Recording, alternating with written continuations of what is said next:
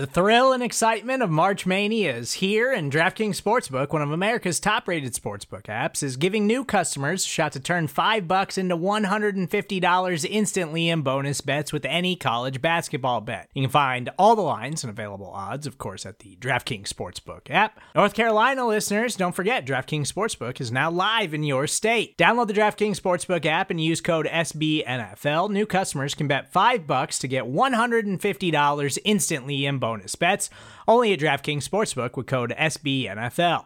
The crown is yours. Gambling problem? Call 1-800-GAMBLER, or in West Virginia, visit www.1800gambler.net. In New York, call 877-8-HOPE-NY or text HOPE-NY. In Connecticut, help is available for problem gambling. Call 888-789-7777 or visit ccpg.org.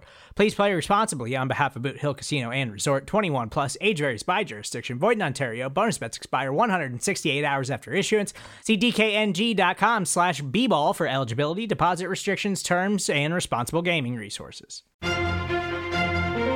Good morning and welcome to the SB Nation NFL Daily Kickoff, brought to you by DraftKings. I am Rob Stats Guerrera. It is Wednesday, November 24th, 2021. Before we kick off your day with the biggest stories in the NFL, we want to remind you that DraftKings Sportsbook is an official sports betting partner of the NFL. Download the DraftKings Sportsbook app today and use code SBNNFL for a special offer when you sign up. That is code SBNNFL only at DraftKings.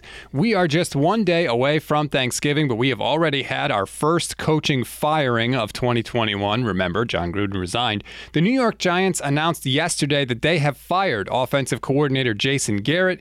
In 2 years as the OC for Big Blue, Garrett's offenses were 31st in scoring last year and just 25th in scoring in 2021. And the Giants failed to put up 30 points in any of the 26 games under Jason Garrett. Senior offensive assistant Freddie Kitchens is expected to assume play-calling duties for the remainder of the season.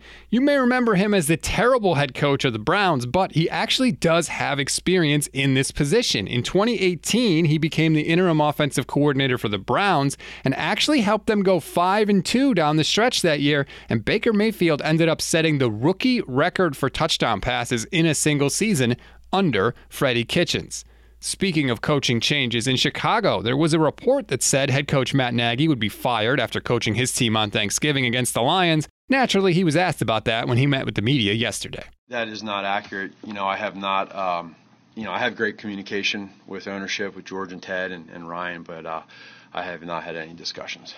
Do you have assurance that you'll coach the rest of the season? Say that again? Do you have assurance that you'll coach? Again, my focus right now is on these players and on Detroit. That's it. It would be weird to tell someone they're getting fired ahead of time and then let them coach another game with that knowledge, but we are talking about the Bears here, so who knows?